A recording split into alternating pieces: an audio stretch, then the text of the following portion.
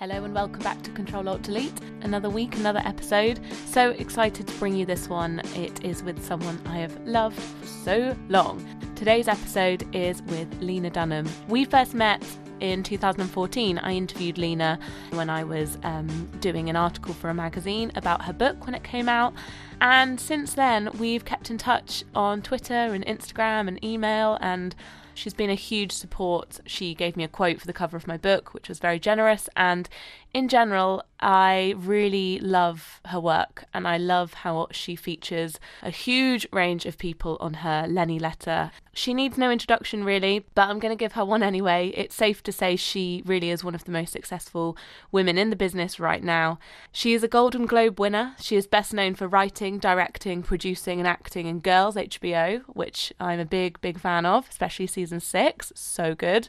Her first big break was in 2010 when she made the film Tiny Furniture, and it won the South by Southwest Film Festival's Best Narrative Feature Award. It also caught the attention of Judd Apatow. There's a really great piece in The Hollywood Reporter kind of talking about that time when Judd sort of reached out on email to say it was one of the best films he'd seen and how much he wanted to work with her on a HBO show before they knew it would be Girls.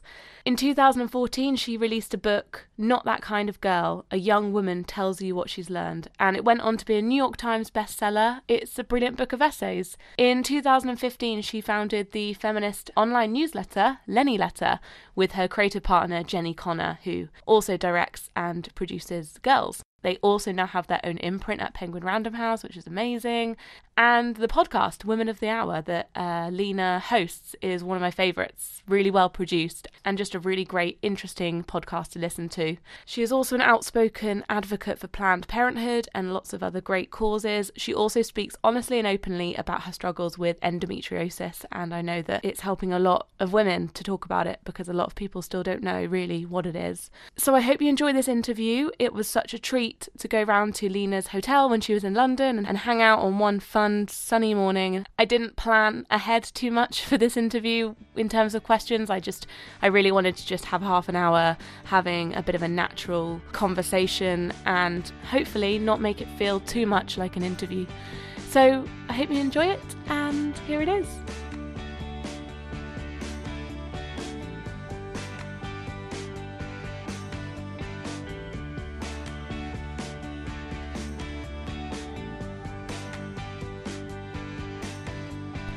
So it's a Friday morning / afternoon, and I'm sat opposite Lena friggin' Dunham. Emma friggin' Gannon. My now friend of, I realized I calculated, I feel like you and I have been internet friends for like 5 years. Well, I wanted to talk to you about that because I feel like we connected in a really natural, weird way. Actually, I just woke up realizing that you followed me back and I had to lie down on the floor for like 5 minutes and calm myself down. Well, sometimes you get a tweet and you're just like, this person's really, I mean, to be totally honest, I haven't been on Twitter by myself in like 2 years. Like, it's always like somebody guiding me in to do one like Q&A and then me getting the fuck out of there. It was a different world back then. But back then, it was the innocent days before you got, bombarded by Milo Yiannopoulos' followers or whatever it is that happens now. And I just remember seeing a tweet from you and being like, that's fucking funny. And then going to your page and just being like, oh, I feel like this girl is living the life I would have if I were just to resituate myself across the pond. I was like, yes. I literally looked and you and I were like rocking the same like haircut vibes, like, and I was just like, well, this is my friend. Follow. Oh, it was the best. But I feel like back then it was more normal to kind of maybe message people off the cuff. I feel like have you changed your? I guess you have changed the way that you use social media now, perhaps. But I forget that when I met you, it was like maybe season 2 of Girls. Yeah, beginning of season 2. And I think about this all the time because I got on Twitter. I was just thinking about my Twitter history because I love, I was talking to a friend who was like, I love it. It's such a community for me. And I was like, well, how many followers do you have? And she said 3,000. And I was like, that is fully the sweet spot because it's enough that you're really in a conversation with people, but not enough that there are people who have chosen to come follow you because they despise you. So it was, because just the fact is if you have 5.5 million followers, they're not all going to be people who love and engage with your work and agree with you. And also, it's just too many people to keep the party civilized. Yeah. And so I'm grateful that people want to hear what I have to say. But I just remember joining Twitter in like the summer of 2009 and being like, this is heaven. Like I get to talk to like my 100 New York friends in like a little circle. What a joy. And then my movie came out and it sort of expanded and became maybe like 5,000 people. And I thought like, oh my God, no one's ever had more Twitter followers than me. This is a dream. Yeah. And then when Girls came out, it just turned into this totally different thing. And since then, it sort of started to balloon. And then 2 years ago, when I last saw you, when I was in England for my book tour, was when all of the really insane attention around the chapter with my sister in my book happened, and then the insane attention around the chapter about my rape, and Twitter just was not. I was basically realized Twitter was, as Amy Poehler would call it, cutting. So I was like, I have to get out of here. And actually Liz, who's now a producer who works with me, was my assistant at the time, and I had her take over my Twitter, and then suddenly I was like, I actually can't even expose her to what this is. So now I have an amazing professional social media team of 2 great women, and I send them my tweets and send them my thoughts and go, just put this into the world when you think it's appropriate, and send me any responses. Like, if there's a teenager in need, or if there's somebody, who just needs a fave, do it. I want them to feel good. But I realized there was no result that was worth exposing myself to the energy that was Twitter. Yeah. At that point. Because I felt like, even on a personal level of being like, oh, well, Lena's now gone from this space, it felt really kind of sad, because it's like, well, hang on a minute, she's someone that we want on here, and why should she have to leave? Well, it's so nice. I miss seeing all your, the thing I miss about Twitter, I don't have a lot of day-to-day, it's really a habit where your hand is almost trained to refresh, so I don't think about it very much. It's like when I quit Game Boy when I was 10, and for a week, all I could think about was jumping on Super Mario stumps, and then I was like, okay, it's leaving my system. But I do miss responding to you, being like, oh my God, I saw that movie too. The sense of community that the internet created for me, especially when I wasn't a kid who had a lot of sense of community, that was magic. And so, and it made me really sad. I felt the same way when I was already off Twitter when all the abuse was heaped on Leslie Jones, but I was just like, why can't, I've said this publicly before, Instagram's worked really hard to try to make itself a safe space for women, and I was just like, whatever First Amendment ideas Twitter is holding on to, I was like, why can't we make this a safer place for women to be? Because dissent, there's nothing wrong with people going I don't agree with you, or they can say that in whatever way they want, but you can't be exposed to kill yourself all day. Talking of maybe a slight positive from not being on Twitter, because I do feel like I'm on it less because I have more stuff to be doing, and that's always a good thing. Yeah. So obviously you're very busy, you're incredible, considering also some things that you have to go through with your endometriosis. Thank you for saying that. It's something that I've had to really forgive myself for, is that my body isn't always behaving exactly the way I would want it to. We were actually just talking beforehand about kind of this refusing to be pigeonholed and having so many projects. There was one thing that I saw on a red carpet interview, what Jenny Connor said, and she said Lena's the busiest, most amazing person, but she writes to relax. Jenny always says the sweetest thing where I'm like, that's not even true, but it is. I mean, writing has always been for me the safe private space that you go to, because I'm sure you felt like this as a teenager, which is I don't feel totally understood. I don't really understand how to be a girl in the way that people want from me, but I have this place that's just mine, and it's when I go and I read and I write and I spit my thoughts out. And of course in high school it was in the form of terrible poetry and overly dramatic plays, and it was before some girls had live journals, but I wasn't cool enough to have figured that out. So it was my pathetic diary, and I really came to think about writing as the safest space for me. And that is something that I feel so lucky about, and I never could have imagined. And it's something that just is, I feel so glad that throughout, Girls, with critical attention, with positive attention, with my book, writing has continued to be the place that I go when I just want to curl inward. And especially when my health really took a turn in the last 2 years, and my writing was the thing that, I did it in the hospital, I did it when I was recovering. The episode of Girls that we just aired that kind of had this I was really inspired because there was a big dialogue about consent. Oh my God, episode 3. Episode 3. Oh, you're so, and it was also just been listening to Rihanna Desperado on repeat because of you. Isn't it the best song in the world? So good, and very cleverly placed in those credits. Thank you so much. Judd was like, why are we playing Rihanna here? And I was like, listen to the lyrics, good sir. But, because there's no Rihanna lyric that I haven't burned into my soul. But when I was But like I actually ended up writing that episode the night that I came home from the hospital, just in bed, because that was the place that I could go that was sort of beyond my body and beyond my experience. And that's a really, I mean, I'm sure you feel it too, like that's the gift of loving to write. And the gift of, you know, when I think of people that are in film and TV, and to make anything happen you need like 50 other people. To be in bed with your laptop and make something on your own is the best. It's the best. You just need yourself. I'm working on another book now, and I forgot how good it feels to be like, oh my God, nope, I don't now need to pass. I mean, I love my job. I love the crew of girls, but to be like, I don't need to pass this to a production designer. I'm just going to do it is like true and total magic. Because I always see, like you wrote something for Vogue recently, and then in the New York Times loads, and obviously Lenny, you write a lot. Yeah. And to the outside world, I think sometimes it can look like, how does she have time? But when you think about it, if you find writing relaxing, and like you say, you're writing it in bed when you get back from the hospital, I think it's something to really treasure and hold on to. I also like, someone was once like, how do you get so much done? And I was like, I don't exercise and I don't leave my house. Like, so many of the things that keep people busy, like in life, I've just sort of said no to, which I'm not saying that's a good thing. Like, you should exercise and you should leave your house, but like, basically, like, if my boyfriend's somewhere nearby, if my poodles are there, and if I have access to yogurt, I truly need nothing else. Like, I've been out of America for 20 days now, and Jenny was teasing me. She's like, you're the only person I know who counts how many days until their vacation's over.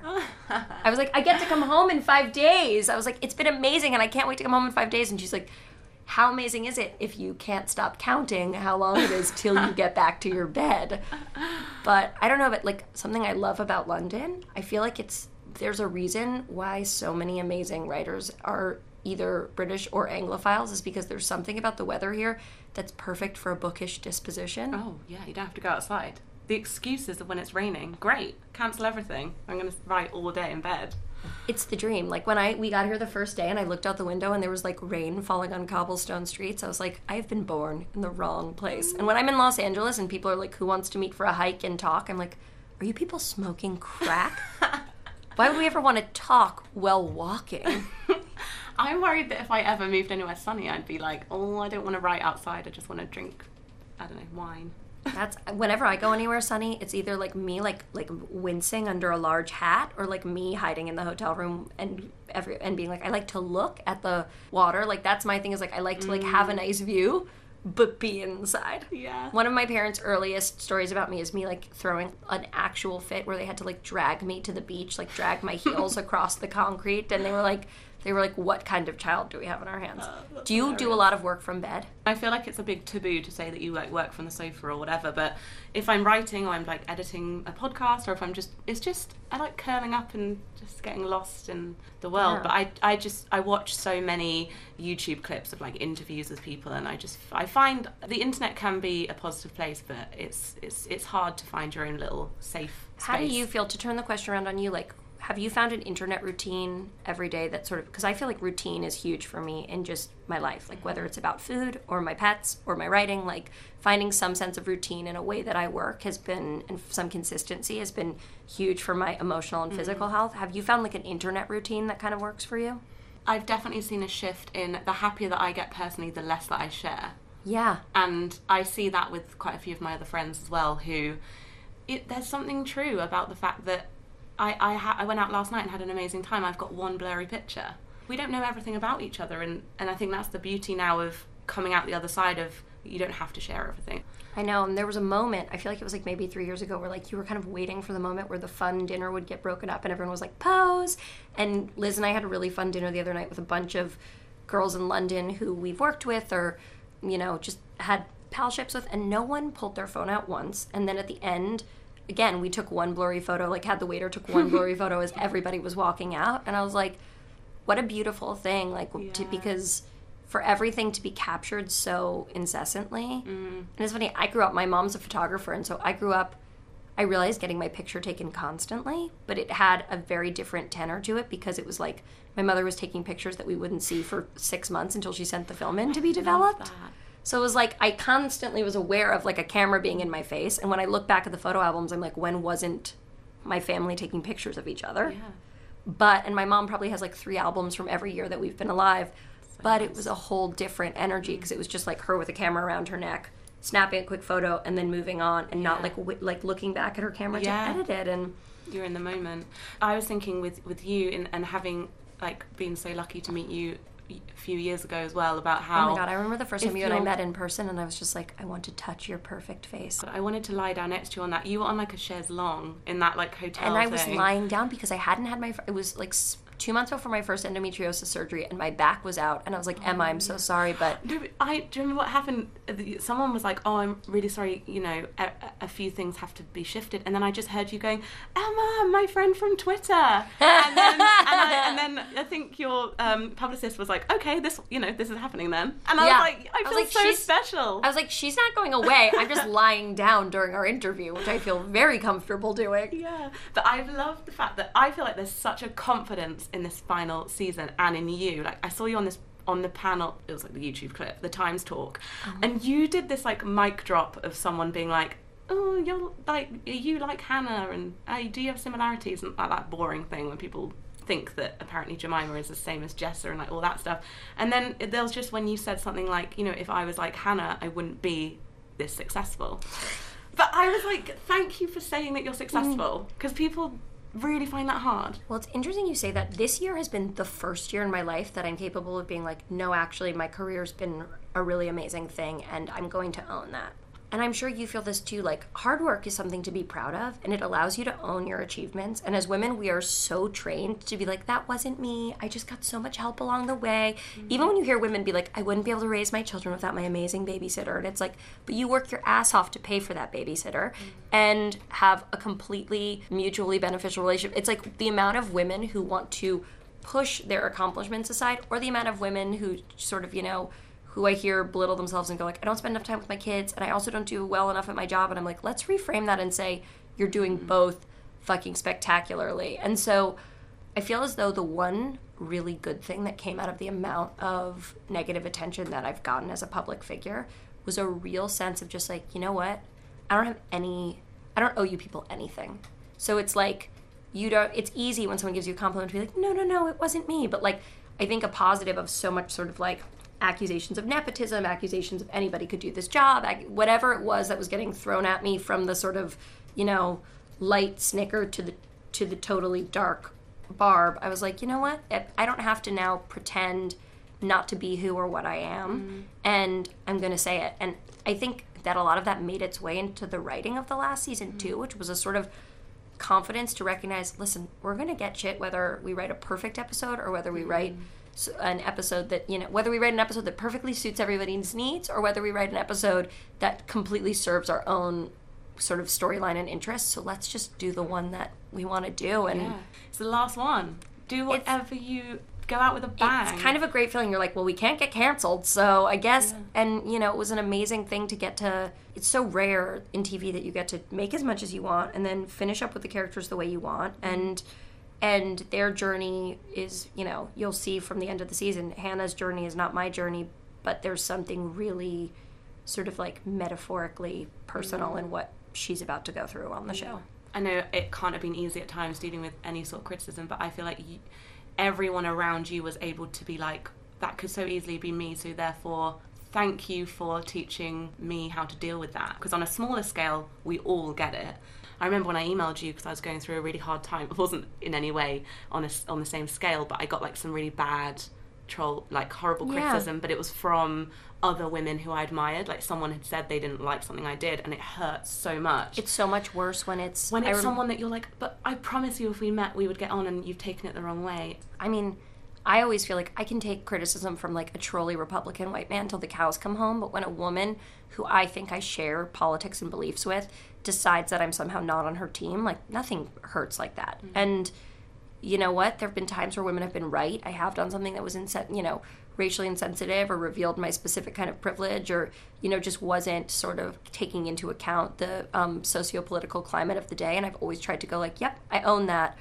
But at the end of the day, I think that people have to practice more forgiveness and that everybody will have their day. In a world where everyone's sharing every single opinion that crosses their desk in their mind, everyone will have their day when they don't get it right. And our job is just to love each other through it and believe that everyone who is sort of trying has the best of intentions. And that's the way that I try to approach other women. And that's the way that I hope other women will approach me. It doesn't always happen. I mean, I really do have a policy that, like, I will not respond to, you know, negativity. If I see, like, a 22-year-old Jezebel writer talking about what an idiot I am, I'm going to let her have that because that's hers and there's no need. I mean, there's no reason for me to write and go, like, you know what, I actually think you and I would really connect. You seem like you care a lot about Planned Parenthood, and I seem like I care a lot about Planned Parenthood. It's like, that's what her journey is, and I just have to let her take it. And if it makes her feel empowered or rooted in herself to talk about what a fucking idiot I am, I can't control that. But that's never assisted me on my path towards, like, basically speaking about somebody else's, like, faults has never assisted me on my path towards, you know, wellness. But that's, I think, the illusion of the internet is that somehow, like, we can regain control over our lives or our experiences by explaining the problem with other people's lives and experiences. And I think it's easy to confuse sort of the boldness of speaking out against, you know, white men who abuse their power, or, you know, government figures, or just people who you feel victimized by. It's easy to confuse that with just, like, talking shit about people who annoy you. And I think those two things are really different. And I've had to learn, like I remember early on in my career, I said something about, like, I don't think it's a good thing for kids to see that Rihanna and Chris Brown got back together. And now I'm like, that was literally, like, there's no reason I ever needed to comment on that. Rihanna's my favorite person on the planet. Whatever she chooses to do with her life and the choices she makes as a woman are utterly personal. But I just didn't understand at age 25 that every thought I had about every person operating in my vicinity, it wasn't essential that everybody experience that. Yeah. But isn't it interesting and quite meta that you can look at your old self in a different way? I think that's kind of nice, to be almost like big sisterly about your past self. It's like, yeah, I said that. I mean, there's so many things I've said. Luckily for me, I had, like, 3 followers. The amount of stuff that people say. And I think sometimes I look at girls who will say, you know, I don't go on Twitter very often, but there was one day when I went on the day of the Women's March and got, like, a couple of, like, sassy tweets from, like, cute verified 21-year-olds. And I was like, oh yeah, like, I could have been that person. If I'd had access to Twitter and, like, a fan base at 21, I would have fully been just, like, telling you who annoyed me and telling you what they'd done and blah, blah, blah. And, like, I have to kind of let those people, there's no use in me being like, actually, I'm a very nice lady. Like, that would be insane. But you do feel tempted because you go, I'm sure you had that when you had that negative tension. Weren't you like, no, we'd be friends? Yeah. I was like, seriously, I messed up. I did. I said something I totally regret. But you can't now just hate me forever because we all change. And also, I remember, like, reading, there's the last interview with Nora Ephron book, and there's a quote in there that says, like, blogging is, the definition of, like, blogging versus writing an essay is that blogs is what's ever on your mind at that specific time and for no longer. Yeah. It's like, that was your thought on that day, and then it's gone. And so I always thought of blogging as, like, just kind of writing my thoughts, and then the next day I might not think that anymore. Yeah. People don't give you... I actually think people give men so much more of a chance to grow up in public. Like, Tom Hardy's allowed to be like, I'm bisexual. No, I'm not. Just kidding. Everybody's great. Like, I just feel like big, handsome, beautiful men can just, like, go on their fucking journey and try things. I mean, you know, I've said this already, but it's like Mel Gibson gets to be like, I hate Jews. Just kidding. I'm getting nominated for an Oscar. And it's like, literally, there's no room for a woman to even go, like, I have complicated relations with my body. Just kidding. I'm feeling better. Like, it's...